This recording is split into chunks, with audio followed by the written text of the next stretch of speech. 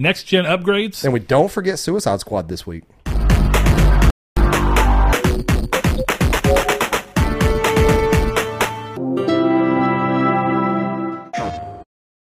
Hello and welcome to Triangle Square, the PlayStation Podcast. I'm your host, Brett Beck, and alongside me, as always, Meester Saul Bridges for Lucky Episode 175. Is that right? That sounds right. We're going to roll with it. 175. Sure if you tuned in last week and wondered why we cold opened with... This just goes to show you the process behind making the show. We do the cold opening in real time, then cut to intro in real time, and then go back to doing the show. I was distracted by something Saul and I were doing and trying to move on, and it is my fault. I completely skipped the... it's both of our faults. I should have paid attention. But naturally, we ended up skipping, on accident, the Superman news. So we'll talk a little bit more about it this week because there's actually more news to be had alongside it. But we're still going to start the show off the right way, and that is very simple. Saul, what have you been playing this week? I know one of them. I've only played one of them. Well, I mean, technically I played two. I played a little bit of Destiny 2. I played like 4 hours of it last night. So not much Destiny 2. But I started Ghost of Tsushima on Sunday. And I haven't played it every day.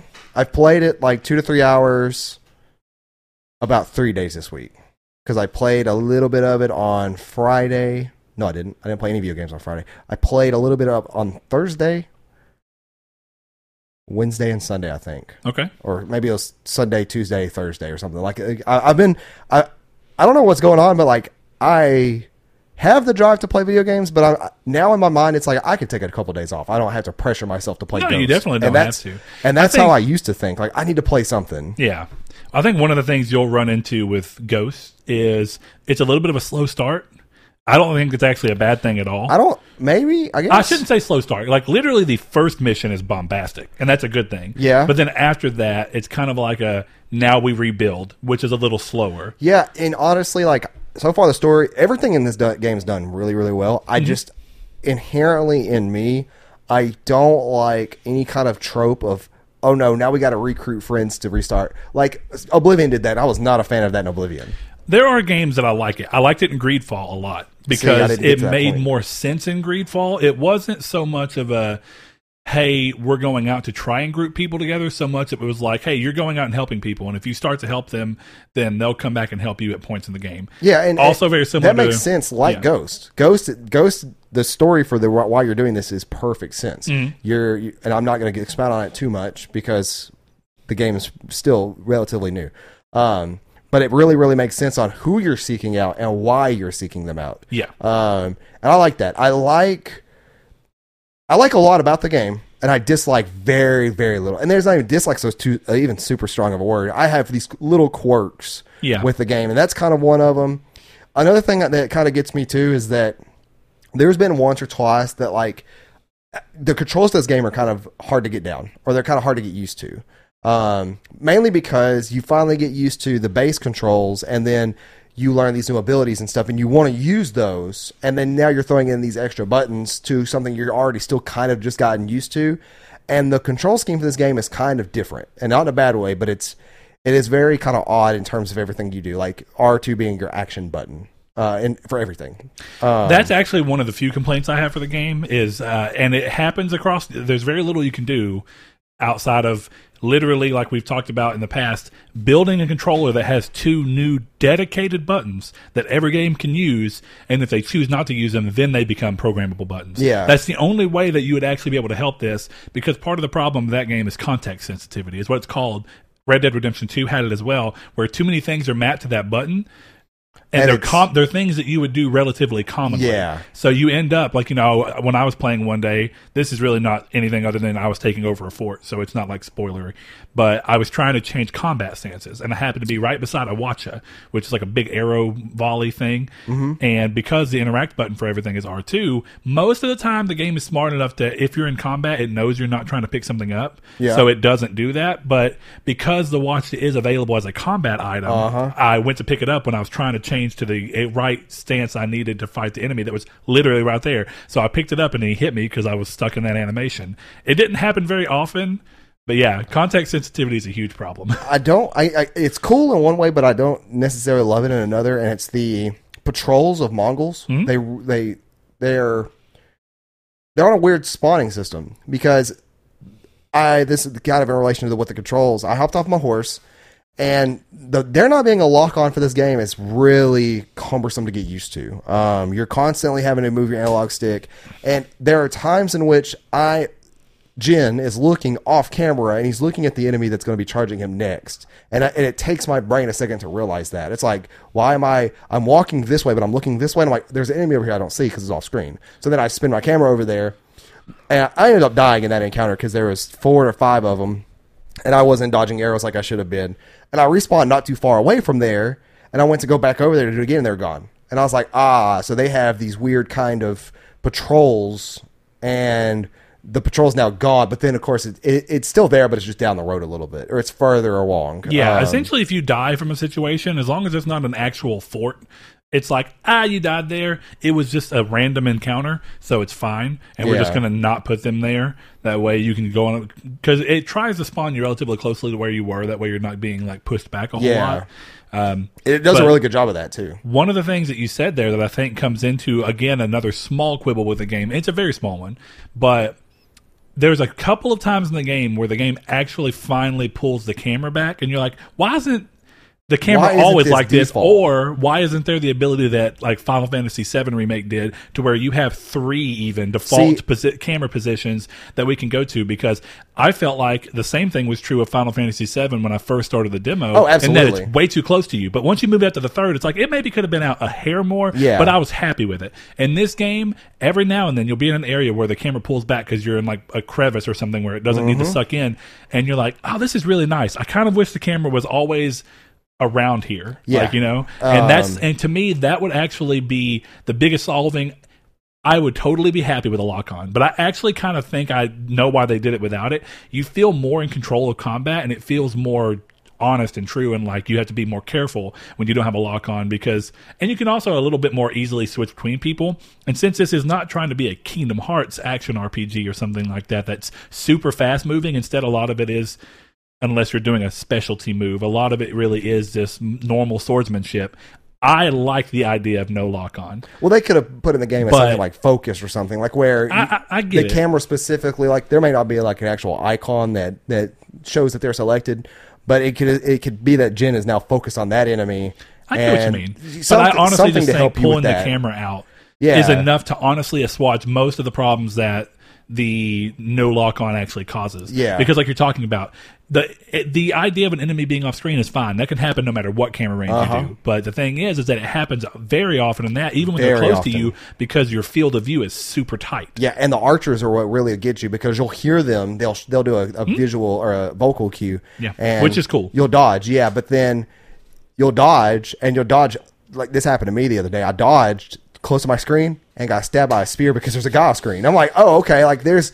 You know, I'm having a fantastic time with it there, and this is just, I'm going to have quirks with every single game I play, so this is just me getting into those. But, yeah, like I plan on playing that more either tonight or tomorrow. I think I'm slowly devolving into a patient gamer. Like, I have no urge to, like, buy games as they come out right now. Like, the next game that I can see that happening would probably be Cyberpunk. Yeah. And the main reasoning behind that is because that falls into a work schedule for us where we get, like, a 5 or a 4-day weekend for holidays. Yeah, for where it moved to, because November, right? Yeah, it's like November 19th or 16th now. So it falls into one of our things really well. And even then, I'm not going to get it day one. I'm going to get it the last day we work.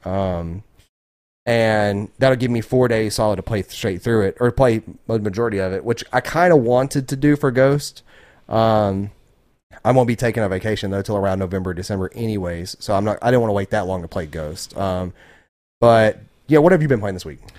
Mine have been pretty much, I platinum Ghost of Tsushima, went through and finally got that and beat it, which was really good. Great game.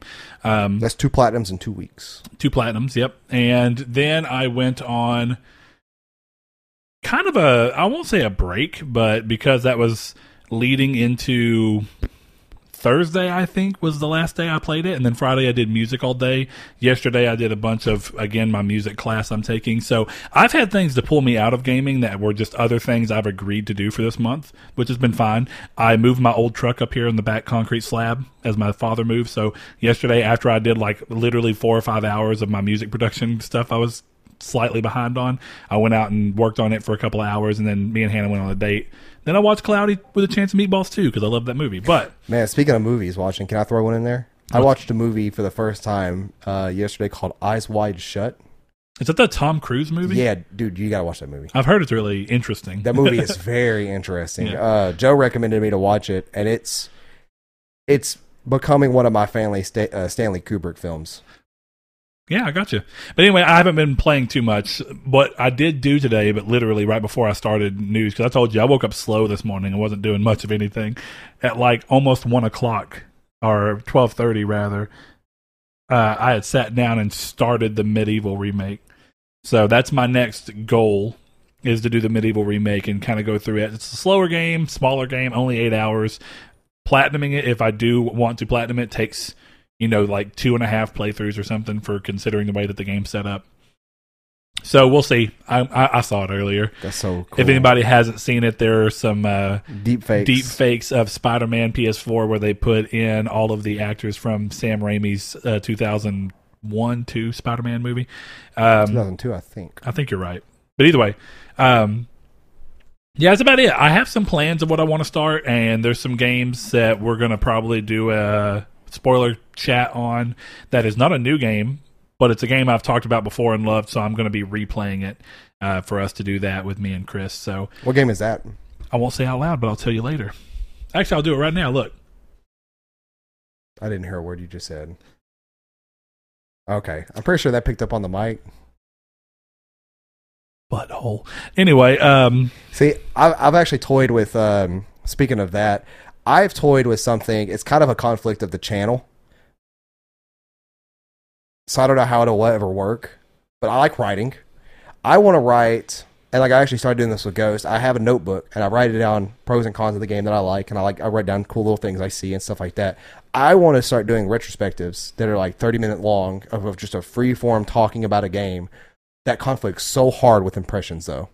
No, unless it went to you and Chris for impressions, and then went to me for those. That's because then it kind of comes into this weird thing of like, well, you're going to hear me talk about impressions for one thing, but see, that's the thing. I don't know if my Elgato works. I need to see if my hard drive is what caused my Elgato problem, which I don't think it did. That doesn't make sense. Probably in not. A way, because it's streaming from. All my games are digital. It's streaming my somewhat messed up hard drive games to my PC. I bet you that's how it was messed up. It might have been. I'm going to try it at some point. Try it. But I got to get a new microphone, obviously, or something. Not crazy at all. One of the things that Chris and I were talking about is him starting to do like video essays for games on the channel sometimes. And then I've got ideas of things I want to do as well. So that would be a good way to kind of extend our video stuff. So if you're interested in seeing that, tell Saul to finally do something. I guess retrospective, kind of like what retrospective would be, like a video game essay, I guess. Yes, but Chris's are going to be a little bit more long form. I mean, some of them are going to be retrospective on like series and stuff. But even then, there's no clash. I mean, we know who's doing what. He wants to do some of his on his own channel. Mine could still just be Saul plays a Dark Souls retrospective or something. Yeah, or Ocarina of Time retrospective or something. Because there's all these old games that I want to talk about. And typically, like whenever I played Dark Souls 3 on my Let's Play stuff, you kind of saw me talk about Dark Souls and stuff like that, and my opinion about that. But I would rather that be an actual video. Yeah. And for me to voice over a game and get B footage would be easy. For me to write it, writing something like that is nothing for me. Also, the same reason that Chris wants to do it. He's a writer. Yeah. Working actively on a book right now. Chris probably knows how easy it is to jot down a structure and then to just fill that structure with thoughts. He also knows how you start to go and read that structure and you're like, okay, this is where I start editing the script because I see things I can say better. I can describe things easier this way. Yeah. And it's kind of like what I did with a couple of things I worked on in the past. You start to read it out loud. And it's like the Dark Souls. I wrote an article for the Dark Souls series, and it's kind of like one of those things. Like I wrote it out, and I was like, that that took me 30 minutes to write out. And I'm like, let me go through now and read it out loud. And then as I was reading out loud, I'm like, grammar check there or grammar fix there.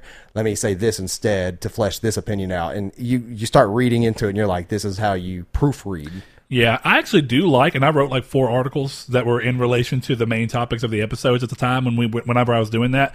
I like writing, and I actually think I'm fairly good at it, but it's just not something I'm incredibly passionate about. So it's something that I find it hard to make time with all the other stuff that I have going on.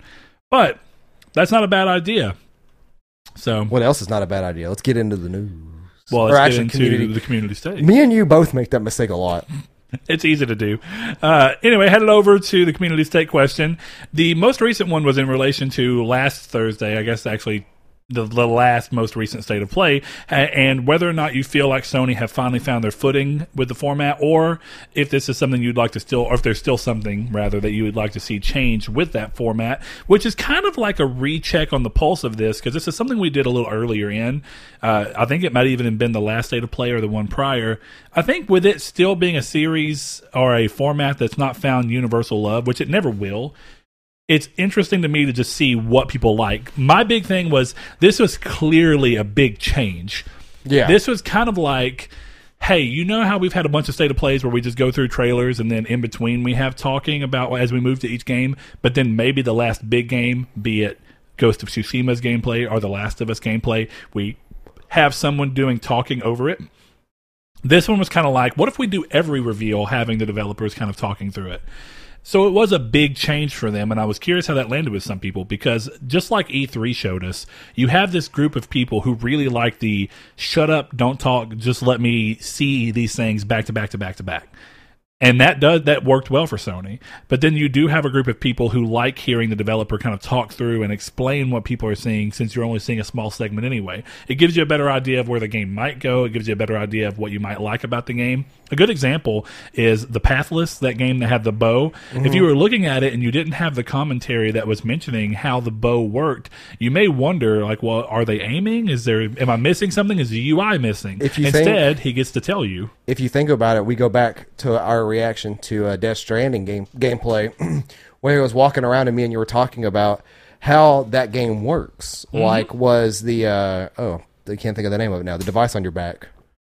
I can't remember what it's called either, actually. Yeah, the flasher. But we were like, I wonder if you use one analog stick to aim that, then you use another analog stick to move, and then the camera's automatic. And it's like, sure, we didn't get that information at all. Well, even something as simple as the very first Death Stranding gameplay reveal. You're seeing him walk across the mountain, and in the time you're like, so it's just walking? But then when you play the game, something both of us have mentioned multiple times is that it's a hard game to show without commentary, because if you can't say, like, part of the challenge here is choosing how to, it's kind of like a puzzle game within an action adventure game, because you have to figure out how to best stack things up. If you're into that, great. If you're not, but you still want to experience the game has the ability to pre-organize for you what's best. One thing then from there, it's like you have to hold L2 and R2, and it sounds weird, but the balance mechanic, if that would have been discussed at that first gameplay thing, like as you see here, our character's walking, trying to deliver this package. He's carrying an extra large load, and it's really heavy, so he has to make sure he's able to maintain balance so he doesn't damage the goods. Yeah. It could have stood to bore some people, but I think it would have made me be like, okay, there's a reason to show him walking.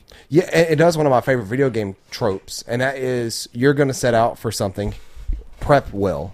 And it's like the forest. It's like, hey, we're going to go to this cave. Okay, let me make sure I have my meats dried in my inventory. I got flashlight batteries. I got all this stuff. That was the same way. It was like, let me make sure I have everything I need. All my packages are packed correctly. I have all my weapons and my ammo. I have my battery on my car fueled up. Mm-hmm. It's kind of one of those things, or my trike. And it's kind of like, let me make it this way. And then getting there is the fun part, too, because it's not just a straight line. It is, I have to go over this part of the mountain easier. Or if there's BTs in this area, so I want to avoid that. Mm-hmm. So then I climb this way. Oh, look, somebody's left a rope over here, but that's all they left. Why'd they do that? And then it's a fun experience. That'll be a game I want to do a retrospective on. I actually have been meaning, very quick side topic. Something I found out is that after using my iPhone for the 3-ish months I've had it, 2-ish months, I've learned that I think I like Apple's UI better, but I like all of Google's companion apps more. So what I did the other night was I loaded Google Assistant on my phone, Google Keep, Google Play, or not Google Play, Google, I just looked. I essentially loaded it down with all of my main Google apps. Google Home, Google Translate, Google Assistant, Google Keep, I loaded it all down, and I started using those as all my main apps for that, in a sense. And I like the camera and then the actual iOS stuff more so for now. That could change, or it could just be a breath of fresh air. But and I've been keeping a Google Keep document full of stuff that I'm kind of editing on. All right, cool.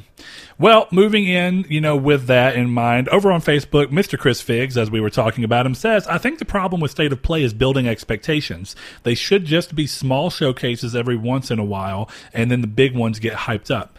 And in relation to that, Mr. Chad Van Horn, one of our longtime friends and listeners, he says, with the last one, they did pretty well saying upfront what to expect out of it, which I agree.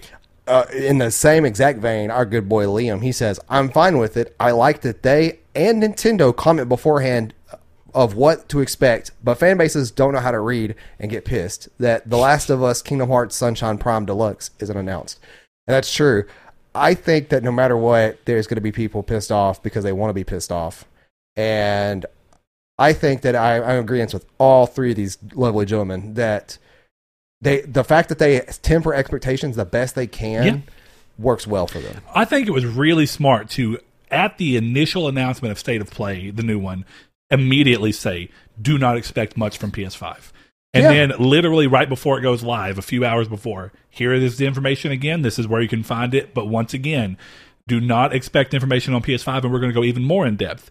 You will get PS5 games here and there, but you will not get price, you will not get hardware, you will not get release date. That's a really smart way of showcasing what's going to be. And I know that still technically does leave the opening of there could still be a big PS5 announcement, but they said no big PS5 announcements. What we got was touchstones on things that we already know about. Godfall.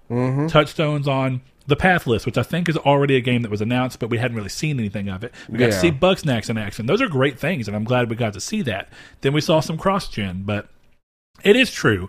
One of the things that Chad said in relation to that again was he feels like giving a day or two heads up would make it more exciting. You'd see a lot less fake leaks and wild expectations post. And I do agree with that, but then Chris comes back with something I think it really shows the tightrope line that you have to walk.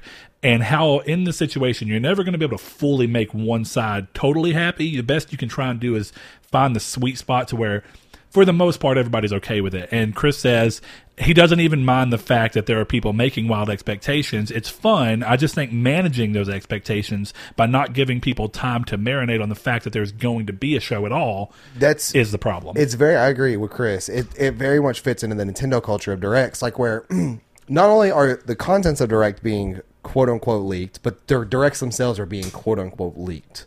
It's like, hey guys, there's going to be a direct August 16th. It's like, who are you?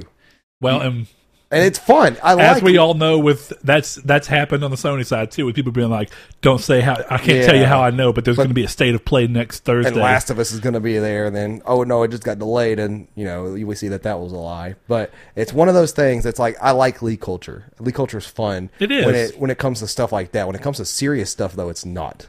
When it comes to game content leaks, or movie content leaks, like we talked about, there's the fun side of everything. Yeah, and then there's and game really announcements are side. Fun because Assassin's Creed 7 is coming out. Yeah, where's 5 and 6?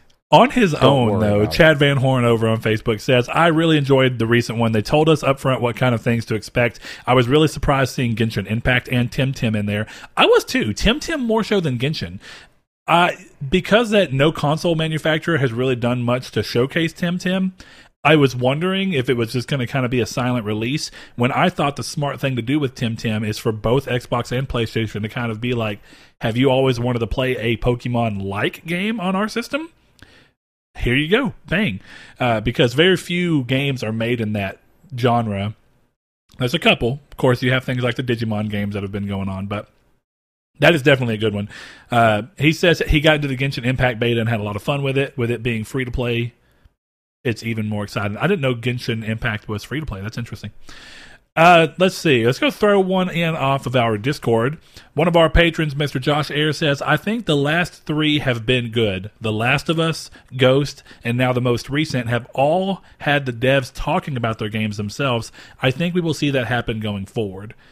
And that brings us to one of those stark contrast standpoints of where, again, you're kind of in a thing where people like different things. Ray Rod over on Twitter says, I like the format with just game after game after game. Bam, wham, thank you, ma'am. Not all of these hosts talking and interviews to waste time. I like that for the most part. But I like... So there's a time and a place for both that and then commentary. I think that the announcements of the game, first of all, should be announced that way. Like, wham, bam, get them all out. But then you've seen them. Now you're curious. Then the next showing of them should be commentated. I kind of agree with that. And since most of what we got to see in that last State of Play were things that we already knew about, then all the commentating really makes sense. Yeah. And it actually it flows well, too, because that State of Play was amazing. It's actually funny because our good buddy Craig Stoltz on Twitter says, dang, I missed the event. Did I miss any announcements? Yes, sir. Yes, you did. So here's one of those things where it's a good stark contrast thing to what we were just talking about, where we both feel like the latest State of Play was at bare minimum just good. One of the more different ones, Mr. Josh Shoup, one of our good friends and longtime listeners, who says, I am going to be real and say absolutely no. I thought the last State of Play was very dull. I fell asleep about halfway through it, and even after I woke up, I decided I had no interest in watching the rest of it. I thought he was going to say that I fell asleep again. I'm like, sir, that's just a poor sleep schedule. So here's the thing. Like I said, you're never going to be able to make everyone happy. But Josh, technically using you as an example, at least from all the responses that we got, it's interesting seeing that, at least right now, I think that this is the most universal praise we've gotten, or the most leaning towards the idea of enjoying them that we've gotten out of these. Most of them have been a little bit more stilted, with roughly half and half liking them and the other ones still feeling that they're missing something. So I want to say that regardless of exactly where we are with the State of Play, I wouldn't be surprised to see them being more like they currently are, because it seems like this has been the best hit of them so far. And with that in mind, another one over here, Mr. Danny Candyman Villalobos, one of our patrons, he says, very happy with the State of Play. Pretty surprised to see it was longer than 20 minutes. Good variety and games that were shown off, and would like to see them keep doing it like this in the future. So it kind of goes to show you where the differences are. I'm going to throw one last one in here. It's going to be from Mr. Snow Jedi, one of our patrons, and it's very simple. I'm enjoying them. And I just like that, because to me, that kind of goes to show the more everyday gamer who's like, you know what? Yeah. This is gaming news. It doesn't always have to be perfect. It doesn't always have to be the most exciting thing in the world. I enjoyed getting to look at some new stuff that will be coming. So thank you all for the feedback on them. Had a lot of time. Thank you all. A lot of good times reading these and seeing the conversations that start from them, which is something I really like. I like when people respond to other people's and kind of go off and say their pieces. It's really fun to see. So with that in mind, we are going to hop into the news, and the first thing we're going to cover, since we kind of fell to last week, is that, of course, Rocksteady have announced their new game. It is Suicide Squad, and ironically enough, with all of the rumors that have been going around saying that Rocksteady was working on a Superman game, and it seems like at one point in time that was likely true, it's funny to me that they choose to showcase this and do the first tease with a picture of Superman with crosshairs on his head. So that's ironic. Last week's thumbnail. Yeah, so from then, what we do know now is that it seems like the reveal event is going to be 20 minutes for its official reveal, as seen, and you can still see, at least as I last check, on the scheduling portion of the DC Fandom site, officially titled Suicide Squad Kill the Justice League. That's apparently the game's title. The page says that Will Arnett is hosting the reveal, which is kind of fun, because I don't know if very many of you know, but he was the voice of Batman through the Lego series take on the character. So it seems like it's kind of just a little heritage back throw. There are people that do not like Will Arnett, though. So I don't mind Will Arnett. I don't like him as Batman. I think his Batman was fine. It's just clearly meant to be a really stupid, jokey Batman. I'll say it this way. I don't think if Batman Gotham Knights was him the voice. Yeah, no I way. wouldn't have liked that. Me either. So speaking of that, alongside Rocksteady's new reveal, it appears we will also be getting the reveal of WB Montreal's continuation of Batman gaming titles, with Batman Gotham Knights being revealed during the same DC Fandom event, is what it looks like. That's not surprising, considering we've had it teased for years at this point, and leaks at random times saying that they were coming. I'm not surprised that we're finally going to get it. And there were people I saw in relation to this saying, if we didn't see it at this event, I was going to give up all hope. Yeah. Also, I'm curious to how this game starts with the ending of the last one. I am too. Especially, well, and that's a problem I have with that game. To get the true ending of that game was tedious. It was. So I just watched it on YouTube. And the irony of that is it's very similar to get the true ending of Shadows of War. Shadow of War. Oh, Middle-Earth Shadow of War. It's very similar. You have to do all this extra stuff just to be able to go through and see this final cutscene. I'll watch it on YouTube. Yeah. And I don't blame people for doing that. It's fine. It gives somebody who wants to go through, but the internet's kind of ruined that. Because, used to back in the day with Kingdom Hearts games when it was like, hey, go through 100% the whole game, or if you're on proud mode, 99% the game, or whatever it was, and we're going to show you a secret movie for the next game. Which that was fun on PS2. Everybody thought was Kingdom Hearts 3 was really Birth by Sleep. I mean, technically it was Kingdom Hearts' third entry. Shut up. Actually, it really wasn't, because if you think about it, The Chain of Memories. 358 over 2 happened before that. Oh, wait. Chain of Memories happened between 1 and 2. Well, no, but I'm saying, like, it was 1, Chain of Memories 2, right? In release order. And so then 358 over 2, 2, and then the PS2 remake of Chain of Memories, and then Birth by Sleep. Kingdom Hearts 2 is really Kingdom Hearts 3. And then Recoded. There was a bunch of, weird, staggered Kingdom Hearts releases, and that's why the series often gets kind of crapped on. I mean, hey, it is what it is. But next thing up, despite internet drama and supposed boycotting, The Last of Us 2 has gone on to become Sony's third best-selling game in U.S. history, only behind Spider-Man and God of War, both of which have been out significantly longer. So congratulations to Naughty Dog. The cool thing is this comes alongside the first big update for the game that adds grounded mode and permadeath. If you remember, I saw someone get upset that grounded mode wasn't in the game at launch, and Who plays on grounded mode at launch, though? Oh, I mean, I'm sure there's somebody who wanted to, but more importantly, grounded mode did not exist in The Last of Us until the PS4 re-release. Yeah. So for anybody thinking that was like some always day one thing for the series, it's not like they forgot to put something in. I get the argument that once you've added it, it becomes an expectation, but clearly even like Kingdom Hearts did not come with critical mode, even though it had been introduced in Kingdom Hearts 2's remaster. That's true. So these things coming after is no problem. It also adds permadeath to where if you die, you lose your save, which is fun for people that just like that added element for a survival horror. Yeah. Grounded mode is no joke in Last of Us. It's very hard. It is no joke. Yeah.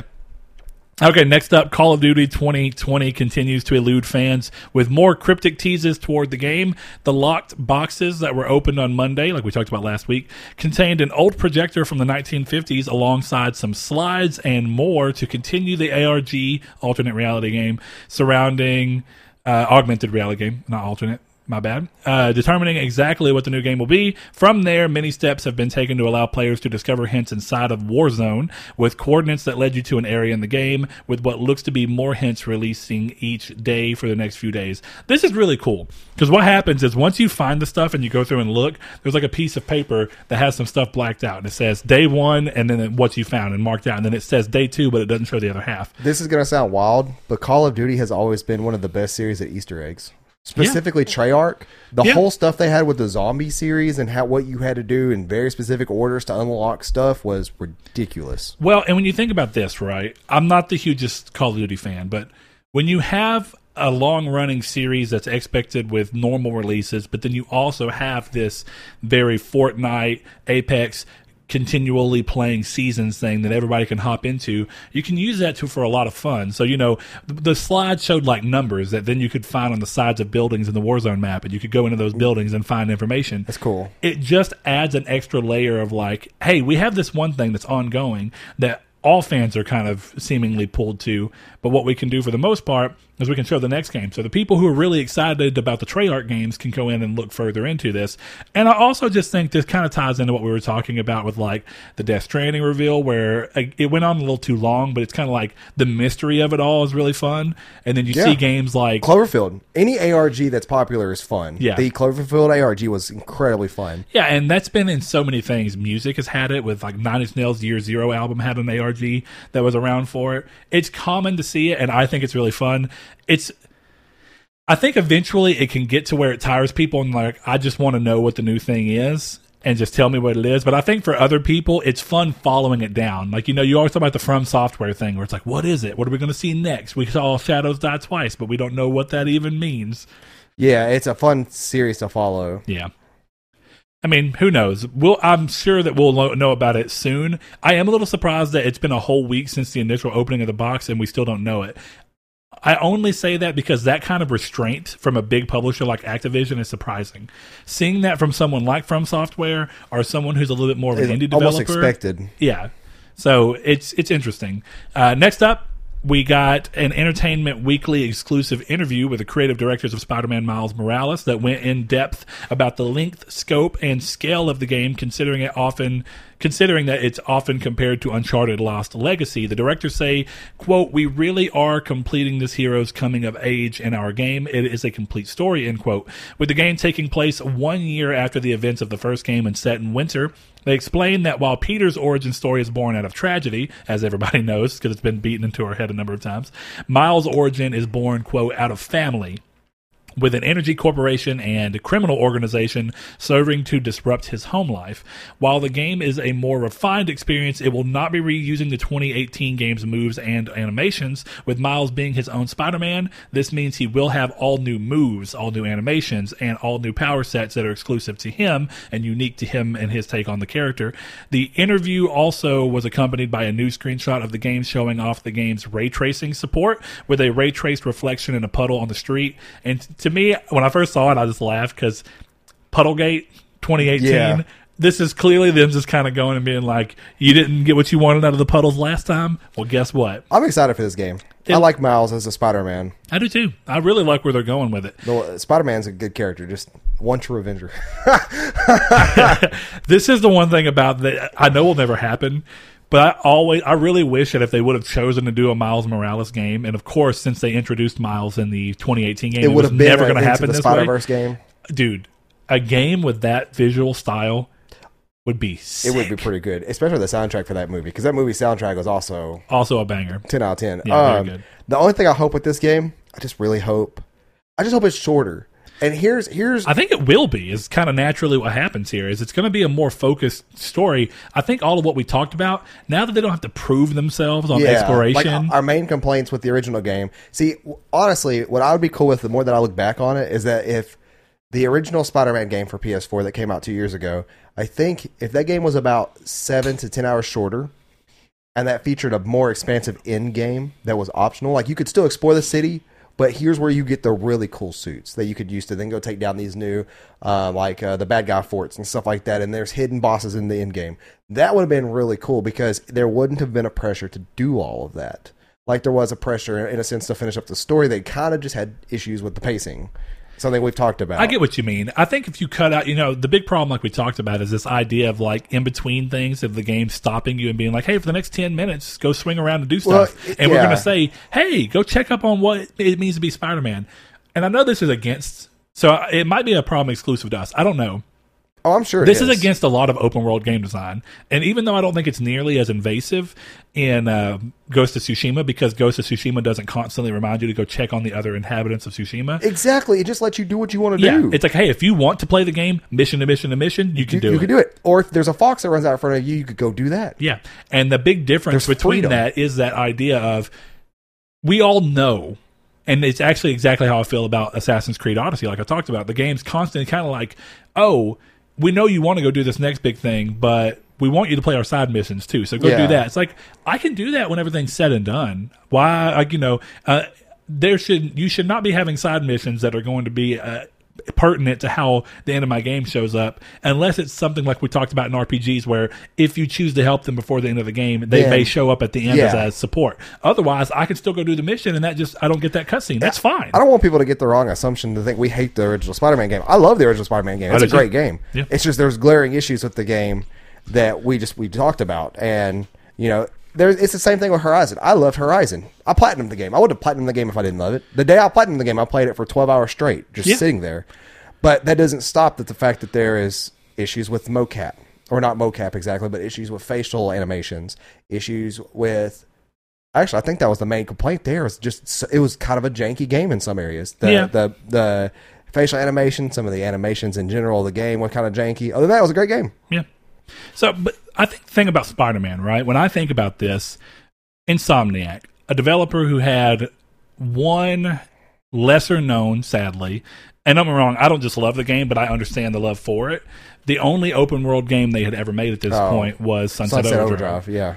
And if I'm not mistaken, Brian Enzahar, the guy who is one of the directors here, I think he was heavily involved in Sunset. But the thing is that you have and I'd almost be curious if the same problems persisted in Sunset. But it's also a way less serious take, so I don't think it would matter the same way. I've always wanted to play that game because the game looks fun. It's It free was on Games okay. Pass. It was I know it's okay. well. That's why Games Pass is cool. It's like, I'm not going to buy that game, but I'll sure as hell play it for free. Yeah, I may go back to it and try it again. I didn't care for it much the first time I played it, but this is their first big, high-profile, clearly everybody's super excited for open-world game from a studio that has made primarily linear games. We saw the same thing happen with Horizon, where you have a studio that has always made first-person shooters suddenly going to an action-adventure RPG set in an open world. And what naturally happens is there's a few times where in Horizon I was kind of like, this is clearly growing pains of them coming into a genre, and I don't even count it as huge points against the game.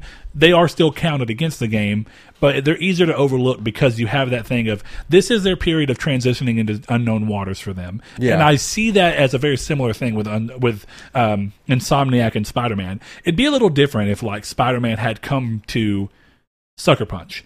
And then that same thing was true because Sucker Punch have spent the Infamous 1, Infamous 2, the expansion for Infamous 2, Second Son, the expansion for Second Son. If we saw them move into this after having so many open worlds under their belt and they had made the same mistake as far as I'm concerned with pacing, I'd find it a lot harder to forgive it.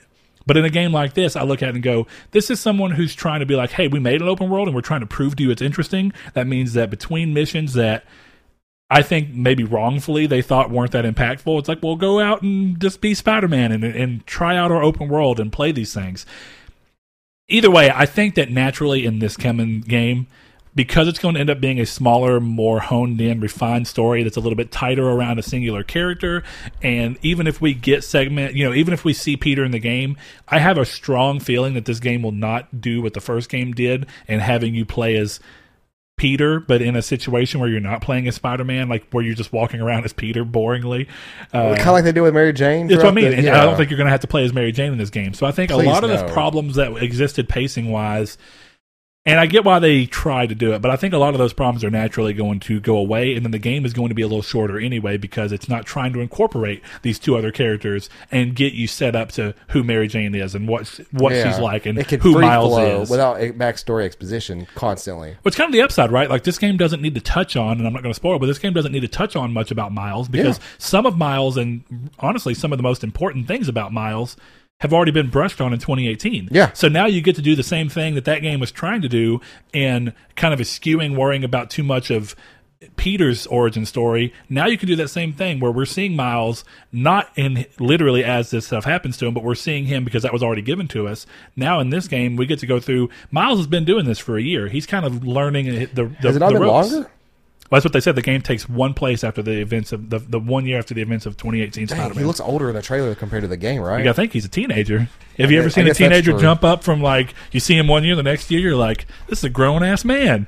Also, better graphics might just be That's true too. they may yeah. have the slight aging effect on accident. Yeah. You know what I mean? More- Or de-aging. more I've seen detail. that. I've seen everybody in Oblivion looks old because like Everybody in Oblivion looks old. Even if or they look look ridiculously smooth, yeah. yeah. And then they just look like an old baby. It's like that John Mulaney joke where it's like, what are you doing, giant baby? Yeah. You can't keep burning the candle at both ends. Okay, next thing up in the news, though. After stepping down from the role of creative director in light of allegations, Ubisoft has fired Ashraf Ismail, I think it's how you say his name, creative director behind AC4, Origins, and most of the upcoming Valhalla. After investigations seemingly showed some truth to the allegations, one of the big things, and I think the reason he ultimately was fired, is he was using his position within the company to meet with fans and start relationships with them. And I think that they view that as an abuse of power, and I think that's reasonable.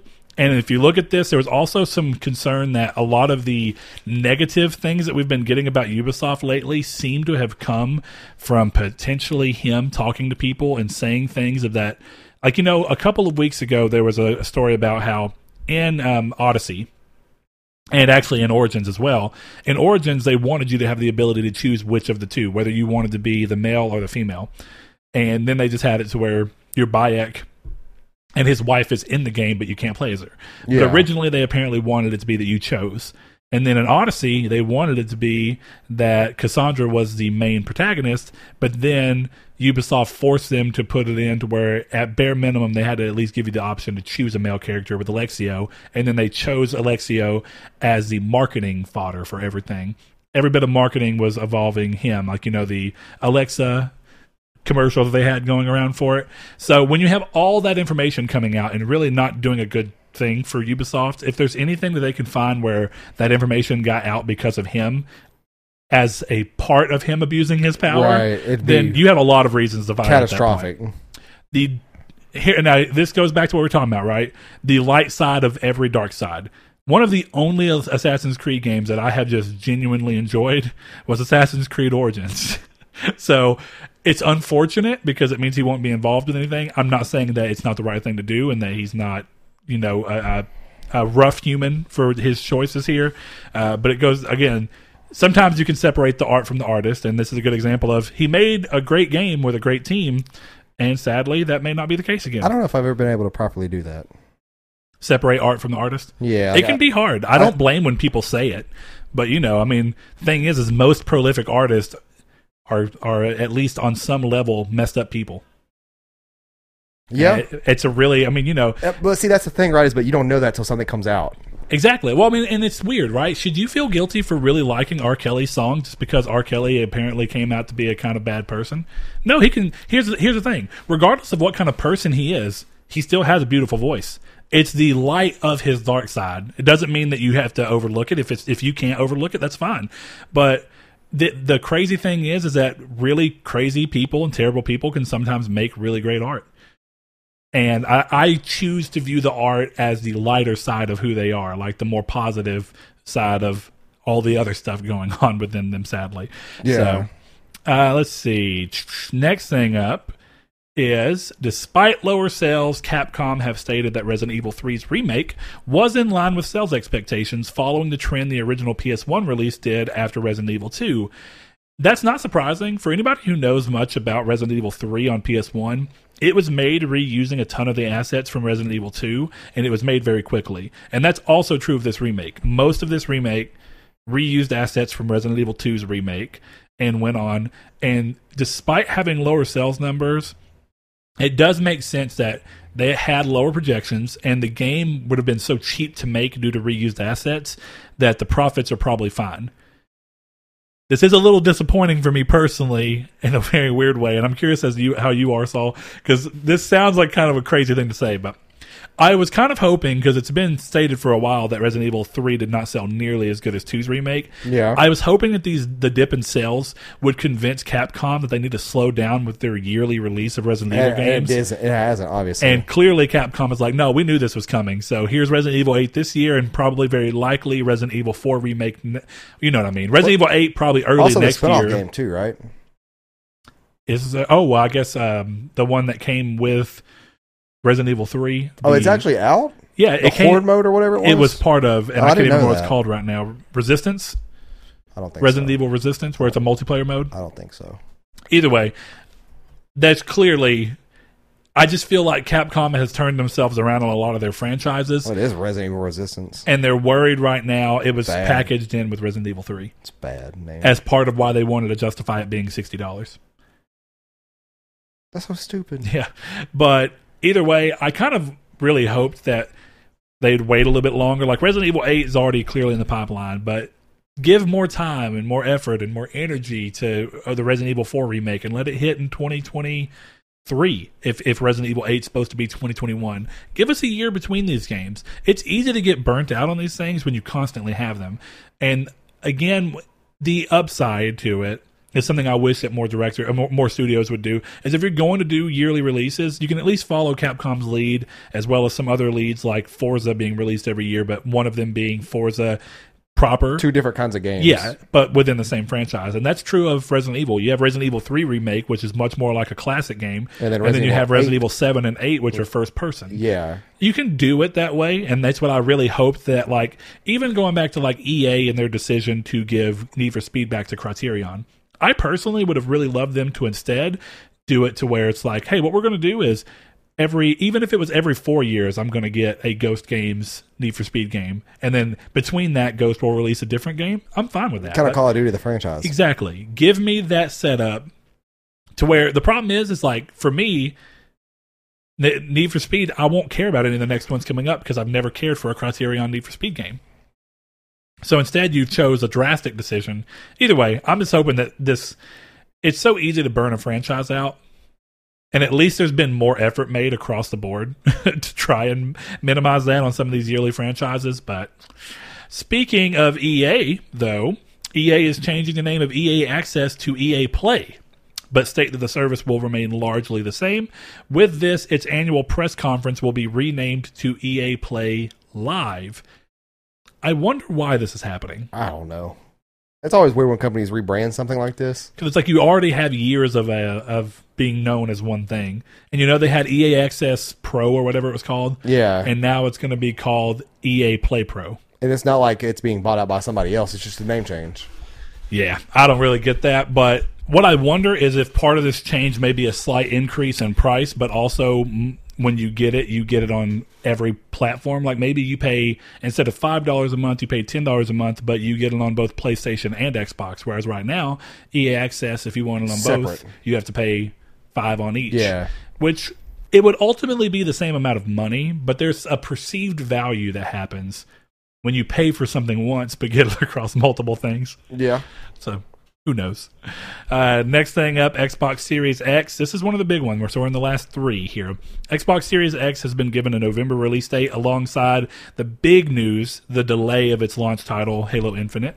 No exact date or price has been given, but a leak of accessories seems to indicate November 6th as the date of release, which might push PlayStation to give a release month coming up soon, and we might be getting closer to them kind of finally duking it out as to who's going to give the release price first. Yeah, but it's kind of interesting because like people have pointed out, like Josh, accessories do tend to come out before the consoles, so it's kind of weird to see like what exact release date we have, if we have one yet. I'm typically sure a week ahead, right? About at least if not 5 or 6 days ahead. Yeah. I would think that this is going to push Microsoft to get a release date out to us in the next week. Probably. And I think PlayStation will follow suit within about the month, kind of like what you said. And I think that we're getting too late into the year to announce a release date without a price. I kind of agree. And that's why I think that potentially by the end of this month we'll have a price and release date for both. There are people who cannot afford stuff and they need to save up, and they may need to save up for 4 or 5 months, and they don't know what they're saving up for. So I think that we're getting very, very close. I guarantee. Okay, here's my bold prediction. In the first 2 weeks of September, we'll have a price and release date for both of these consoles. I could see that. My latest was as we creep into September, we have to have it. Yeah, by 2 weeks into September, you have to have that kind of information out. So here's the big thing that kind of surprised me. The Halo delay happened. Me. The delay itself didn't surprise me. I actually will say that. The Halo delay happens, and then a couple of hours later, Microsoft suddenly gives a release month to the system. To me, that's accidentally, odd. Right? No, it was that was in response to the controllers. I thought. Nope. That was completely separate. They happened in sequential order. That is it was weird. Halo delay, and then that came out on Twitter as a big thing, and they announced it. Yeah, and then a little bit later, Microsoft did a big thing saying Halo has been pushed back and Xbox comes out in November. That was like the headline. It's and weird. Then when you read the article, it says the system's going to be coming out in November, and here's still great reasons as to why you need it.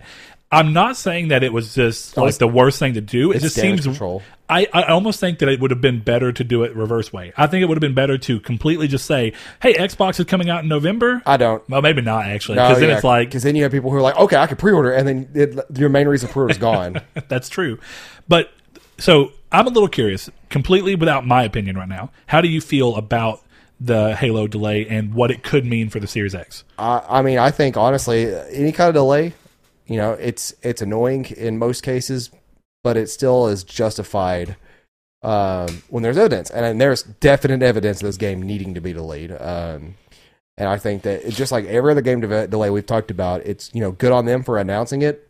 They should have announced it earlier. I don't think that we should have seen the gameplay that we saw.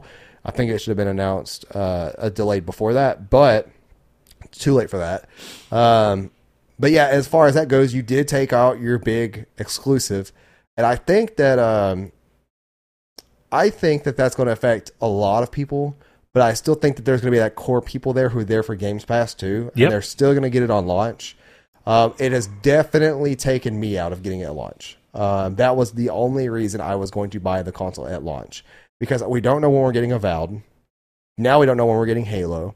There's no real point for me getting it at launch. So instead, I'm going to use that money, that $600 I've kind of mentally put away for that, and just upgrade my PC.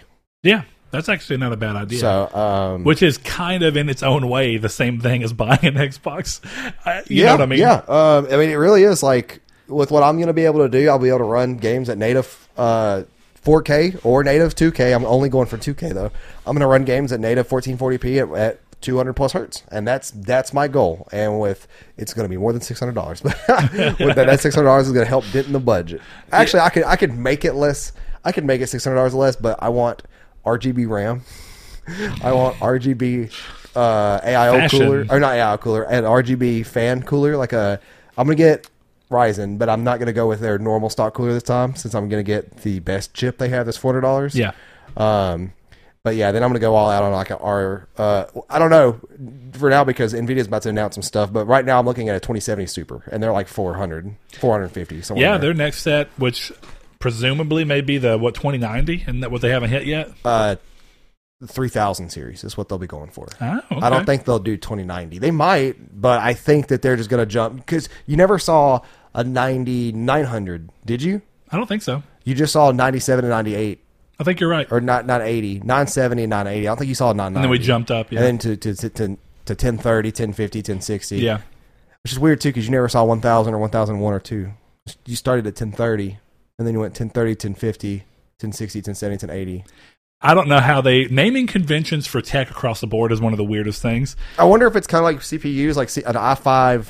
This is or an i9 9600 is an i9 ninth generation chip. So I don't know. It might be something like that. I don't know. I don't know either. So going back to the Xbox thing for me, right? I think I'm not much like you. I'm not surprised at all for the delay of Halo. Now, here's one of the weird things. In the Discord, we were kind of having some discussions around Rude Days 93, one of our newer users, was talking about it.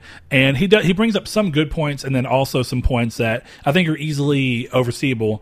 And like one of the good points is like, hey, Xbox still has what a lot of people like right now for PlayStation users in Final Fantasy VII being a year early exclusivity.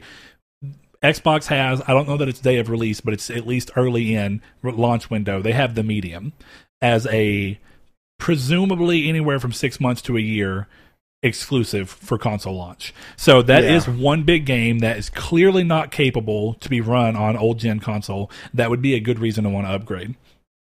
It's also slightly a bit more of a niche genre, with it being kind of a horror game. Yeah. But not entirely. So I still think it's a good show. Third-party games, at least as we see right now, have a high chance of running, even if incrementally, a little bit better on Xbox. Yeah. So, again, chalk up towards that. Then you have enhanced backwards compatibility across the board. So you do have reasons to go and upgrade day one, even if you just want to do a better job at playing your current catalog and then plus the Medium. See, I'm not entirely too sure that core Xbox fans these days care about exclusives. If they did, they would have a PS4. Or they just don't care about our kind of exclusives. I think that for them, their exclusives is not an arguing point. It is a service standby point. I got backwards compatibility that's enhanced. I get a powerful console, and I get Games Pass. And then the exclusives that they do get are just a cherry on top. Yeah, because they're free if they have Games Pass. Exactly. Yeah. And I think that if they cared about our kind of exclusives, or even the exclusives that PlayStation offers, they'd have one too. And that's why I think that if Xbox had a stronger service and stronger exclusive lineup, I've said it before, I would see people going to Xbox to have the most powerful console, and then still owning a PS5 strictly being for exclusives. And then having an Xbox for your multi-platform games, your backwards compatibility for last-gen stuff, and your Games Pass. Which as we clearly talked about, that's not where all the money is at. Yeah. And of course, that's why you have both Microsoft and Sony trying to get you to not only buy their system, but buy their system in a way where you will primarily use theirs. Yeah. Or at least use it often enough. Because here's the thing. If you can get in an ideal situation for Sony and Xbox, if the person who is playing your systems is also playing the other, the ideal situation there is that they're spending roughly half of their time and half of their money and half of their purchases on both systems. Yes. That's the most ideal situation you can get. The least ideal situation is that you're buying a PlayStation and only buying the exclusives, or you're buying an Xbox and only paying for Game Pass once a month for 1 month, once to twice a year. Yeah. So that's essentially the same thing. And even then, they're actually kind of technically making less money off of those months on Xbox, because the long haul goal for Game Pass is to get people on it and staying on it and spending money consistently throughout the year instead of on a pocket of games. Yeah. So when you view those things, I do kind of look at that and think about the back and forth. Clearly, they're different ideas. They're different systems, and they want you to play on both of them. So neither of them want you to go that route of only using the other as a backup, though clearly people exist that will do that. Yeah, absolutely. They're going to be people, just like I said, they're going to be people who buy, who prefer PlayStation, who buy Xbox because, hey, there may be friends that play Sea of Thieves that they want to play with. Exactly. I mean, that's essentially why I own mine. There's a million different... and the few backwards compatible enhanced games. Yeah, there's a million different reasons or interchangeable reasons on why this can exist. But and coexist. Going into the Halo thing, so right, Halo not being there is still not as big a hit as I think a lot of people are taking it up as. I'm not saying it's not a big hit, because clearly it would have been a good showcase for the system, but you're also talking about a game that's releasing on PC, which I'm not even really trying to include in here so much as I'm thinking about the fact that Halo Infinite was also supposed to launch on Xbox One. So losing a game that already wasn't actually a full next-gen exclusive, but PC as well, is already weird, because if you are an Xbox fan and Halo Infinite was the only thing you were excited for, and you happen to have an Xbox One, a One S, or a One X, you can still play the game. So it being gone is not some huge changer, but this goes back to another thing. So one of the things that people were talking about, and the biggest umbrage I took with the delay, is that they treated it as though the game needed a lot more work and COVID had slowed them down. And here's my thing. Either two things are true and exist, and they're both bad in their own right. It's either that they actually never thought the game needed to delay, and when they showcased it, they didn't expect to get the feedback they got, and because they got so much flack for it, they decided internally that they really needed to fix these things and have everything launch on day one. Because what happened after Halo got showed? We got word that ray tracing is not going to be in the game at launch. So that's a big hit against buying it on the Xbox Series X, because it's like, why would I buy the Series X and then buy a game that can't even fully use it? All right, then you have, of course, the side of people who are saying that day one multiplayer was not going to be in the game. Then Microsoft refuted that and said, no, it will be. But how do they know that if the game's not even ready to get, you know what I mean? So you keep going. There was all these different things that kept happening that were kind of like, oh, these are negative hits against the game. Then you have this other side where it's potentially that 343 have known for a long time that the game needed to be delayed, but Microsoft had already promised this July game event. And they got set up in this thing where suddenly they've been talking to everybody and touting the July game event as being the Halo showcase. What happens if you suddenly say, we're delaying our big game, and either don't put it in the showcase or put it in the showcase but know that people can't play it at launch? Which one do you do? So it's either bad Microsoft marketing, or it's just 343 and Microsoft both kind of lying about the fact that it's only being delayed because of the slowdown of COVID. I'm not saying COVID has not slowed the game down. It very well could have. But you would have already known that you weren't not going to be able to hit this November launch date by now. And you would have already known that you needed to before delay you showed the gameplay. And you wouldn't have chosen to show the gameplay under the auspices of the game still coming in November. Yeah. Clearly, this is in regards to the fact that the game got a lot more crap than they thought it was going to get. Yeah. And that's the thing, is that people, I had to Google her name because I forgot, but I've been reading that people, Halo fans on the Halo subreddit, have been calling for Bonnie Ross, the president. She's a vice president of that, but she is the established head of 343, to resign, because they have been talking about like how bad Halo 4's multiplayer was, but the campaign was good. And then it flip-flopped, and how bad the campaign was for Halo 5, but the multiplayer was decent. And then now we have this where they're calling it Craiggate because Craig's now delayed. And Dude, people are mad about this, and it's been on a steady decline for a long while. And I also think it's important to say this, and this is one of those things, right? Twitter and some of these little weird bubbles of the internet are hard to judge, because for as many people as I saw who were kind of being like, even Xbox fans who were saying like, Halo does look a little rough, on my personal Facebook, a couple of the friends I have around town who are more Xbox driven were all like, the game doesn't necessarily look the greatest, but it looks like playing Halo 1 again, and this is exactly what I wanted. And everyone is excited. So here's the thing. It does, but it just looks bad at the same time. It does. And the part of me that hopes that this game did not get delayed just because of the high chance that the most vocal part of the internet that was likely PlayStation and PC fans were blowing up the game and saying it needed to do better. I really hope that's not the only reason. I hope that there's also a ton of very legitimate feedback from people who are Halo fans and big Xbox fans who just wanted to see this game be better, and it was kind of an all across the board. I know across the board I've seen some real Halo fans say, yes, it does look rough, but it does look fun. And maybe they're choosing to look at that and go, well, maybe we should launch a game that not only looks fun, but also looks great.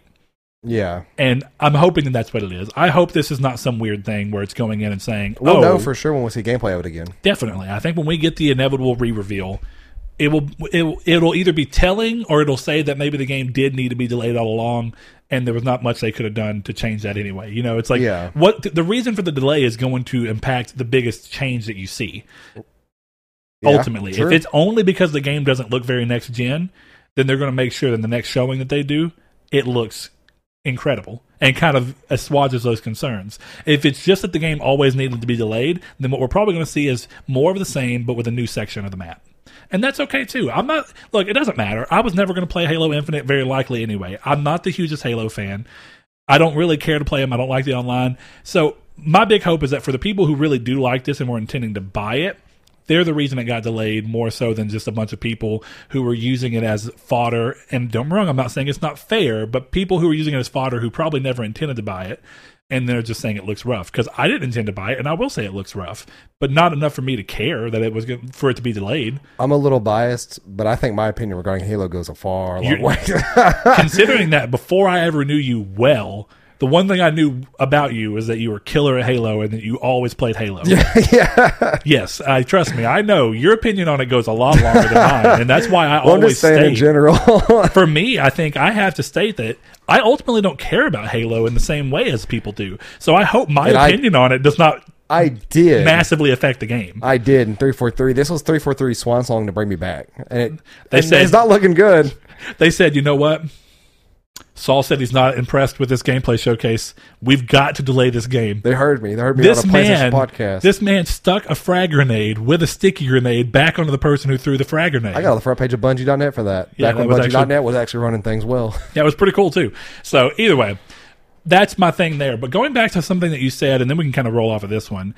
But one thing that you said for sure about the differences between the people that are going to do each of these things with these systems, right, is a conversation with Blake earlier in our Discord for the movie podcast was very telling about one thing in particular. And it kind of struck me suddenly where I was like, there are really... People don't think about it because you're so used to what you're into, right? So a lot of Xbox fans now are to a point where they're not looking for the traditional console manufacturer play of things. And people in the PlayStation realm, because PlayStation have exceeded well at doing the traditional console manufacturer / publisher thing, are looking for them to still look and kind of evolve in a way that feels natural and expected, but still of the traditional console manufacturer business. And it was down to a very simple rumor, and I don't even know that I believe it. It's super simple. It's some like PlayStation offered Rockstar $750 million for 60-day exclusivity or something of Grand Theft Auto 6. I don't necessarily know that's true. That's a lot of money for 2 months. Exactly. And then the question became almost immediately, that won't sell consoles. And then the conversation that we were having internally between me, Chris, and Blake was about what does exclusivity and timed exclusivity ultimately do, positive and negative? What does it do on getting people to buy a console versus not buying a console? And it was an in-depth discussion. And one thing that kind of finally hit me was Blake is of the people who kind of, and I mean, it's partially just because of who Blake is, but I could see it being true across all Xbox fans. Okay, I shouldn't say all. I could see it being true about of a ever growing section of Xbox fans that what you said earlier, exclusives almost don't matter to the point where I actually have a feeling that if it came out and was said from Microsoft that, hey, we're still going to make consoles, but we're moving to where the majority of our business is on the publishing side and the storefront side, much like you kind of saw Steam do, Valve do with Steam. If they said that and then they were like, starting tomorrow or starting 2 months from now, Game Pass is going to be on PlayStation and all of our exclusives are going to be on PlayStation, I don't think they'd care in the same way as if a PlayStation fan got told from PlayStation, hey, we're going to put all of our exclusives on Xbox. And the reason I say that is because people freak out when they go to PC. The fans are looking for two different things. And the idea about exclusivities, the core crux of the conversation was, is Sony giving that money to someone? And this goes back to like the Spider-Man exclusivity in Avengers, right? This was Sony leveraging something toward their favor. But we've also seen Sony with other things like Final Fantasy VII Remake leverage not only their relationship, but probably some form of money. Weird, too. Yeah. But some form of money on top of leveraging their relationship to get their users of their console a game a year early. And then the question became like, that's not going to sell consoles. And I think it depends on who you're looking at. I think for PlayStation, it does sell consoles. Because for the people who are looking at going into PlayStation and who that would actually appeal to would be people who look at that as added value within your own ecosystem.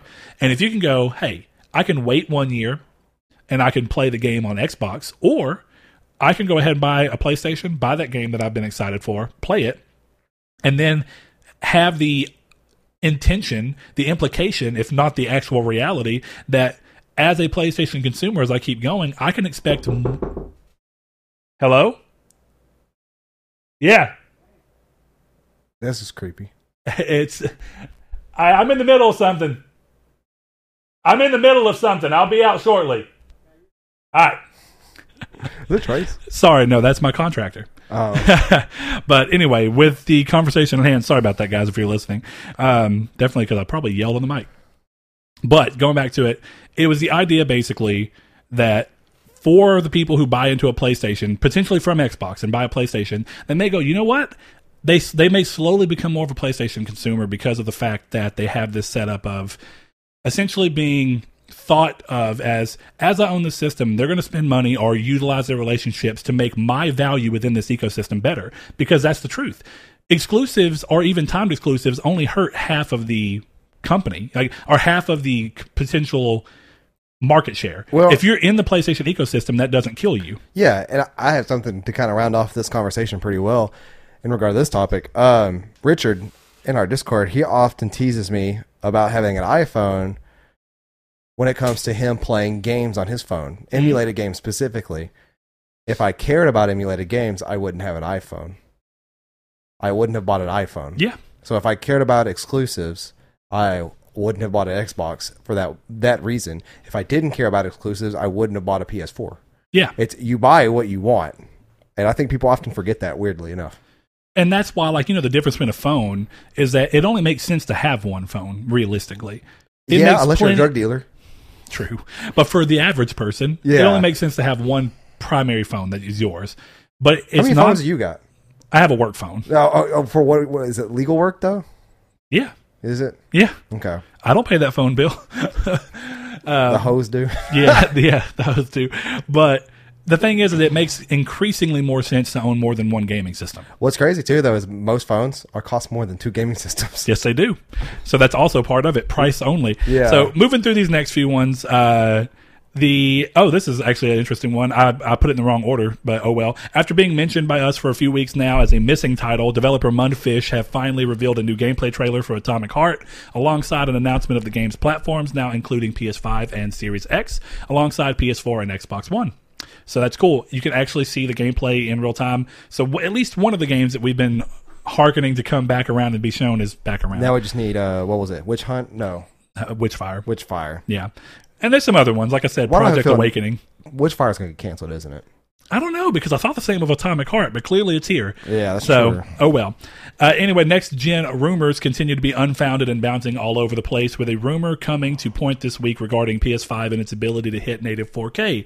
At bare minimum, at least in regards to Resident Evil 8, but potentially in other games, with the leaker stating people should expect to see, quote, fake 4K, referencing reconstruction technologies that are used for like One X and PS4 now, where they render at a lower resolution but have something that pumps them up to native 4K. I want to tell you from R2 4K. I want to tell you from experience, unless this weird SSD that PS5 is going to have is going to help with that in a tremendous way, you could spend $3,000 on a gaming PC and barely run 4K 60. Yeah. It's going to be hard.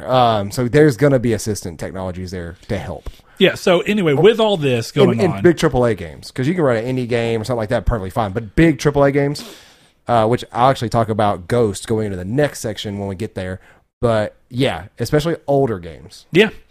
And I think the big thing about that in particular here is essentially be careful what you read. There's a bunch of stuff going on, and I feel bad for the guy who leaks because it's a catch-22, right?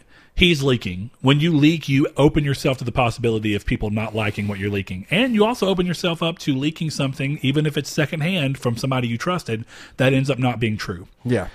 So you run the risk, being a leaker, of knowing that there's a high chance you get crapped on.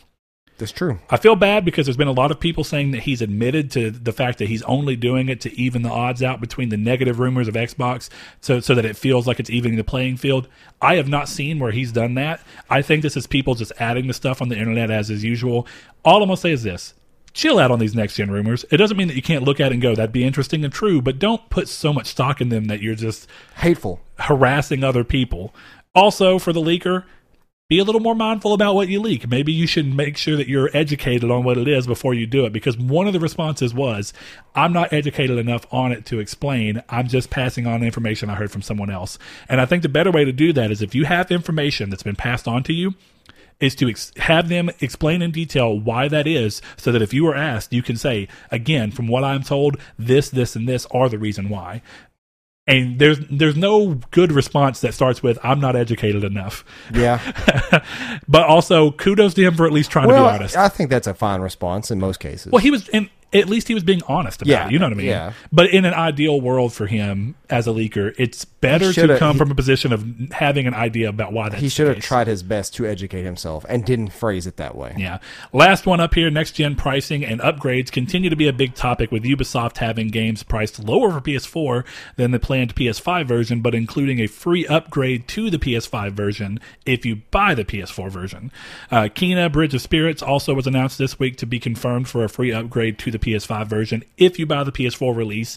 And then lastly, the really big one that hit this week is, on top of this, Remedy saw some pushback after announcing that the upcoming Control Ultimate Edition, which, if you're not aware, is the base game plus the DLCs, will include a free upgrade to the PS5 and Xbox Series X version of the game, but that players who bought the exact same content, the base game and the season pass, which has actually cost more, would not be eligible for this upgrade. Yeah, but it's terrible. So this is where we are. There are people who are out there, and again, when you look at the two different groups of people and what they're expecting, there are people who are surprised that people are getting mad about an upgrade that probably should have been charged for anyway. Because regardless, it's an upgrade. But one of the weird things about where we are right now is that I stand very firmly on this. If they came out and said, hey, we'll have a Control PS5 version, but you've got to pay for it, I'd say fine. You know, this is a normal market. That's fine. Maybe it's not the absolute best thing, but it's part of what you expect.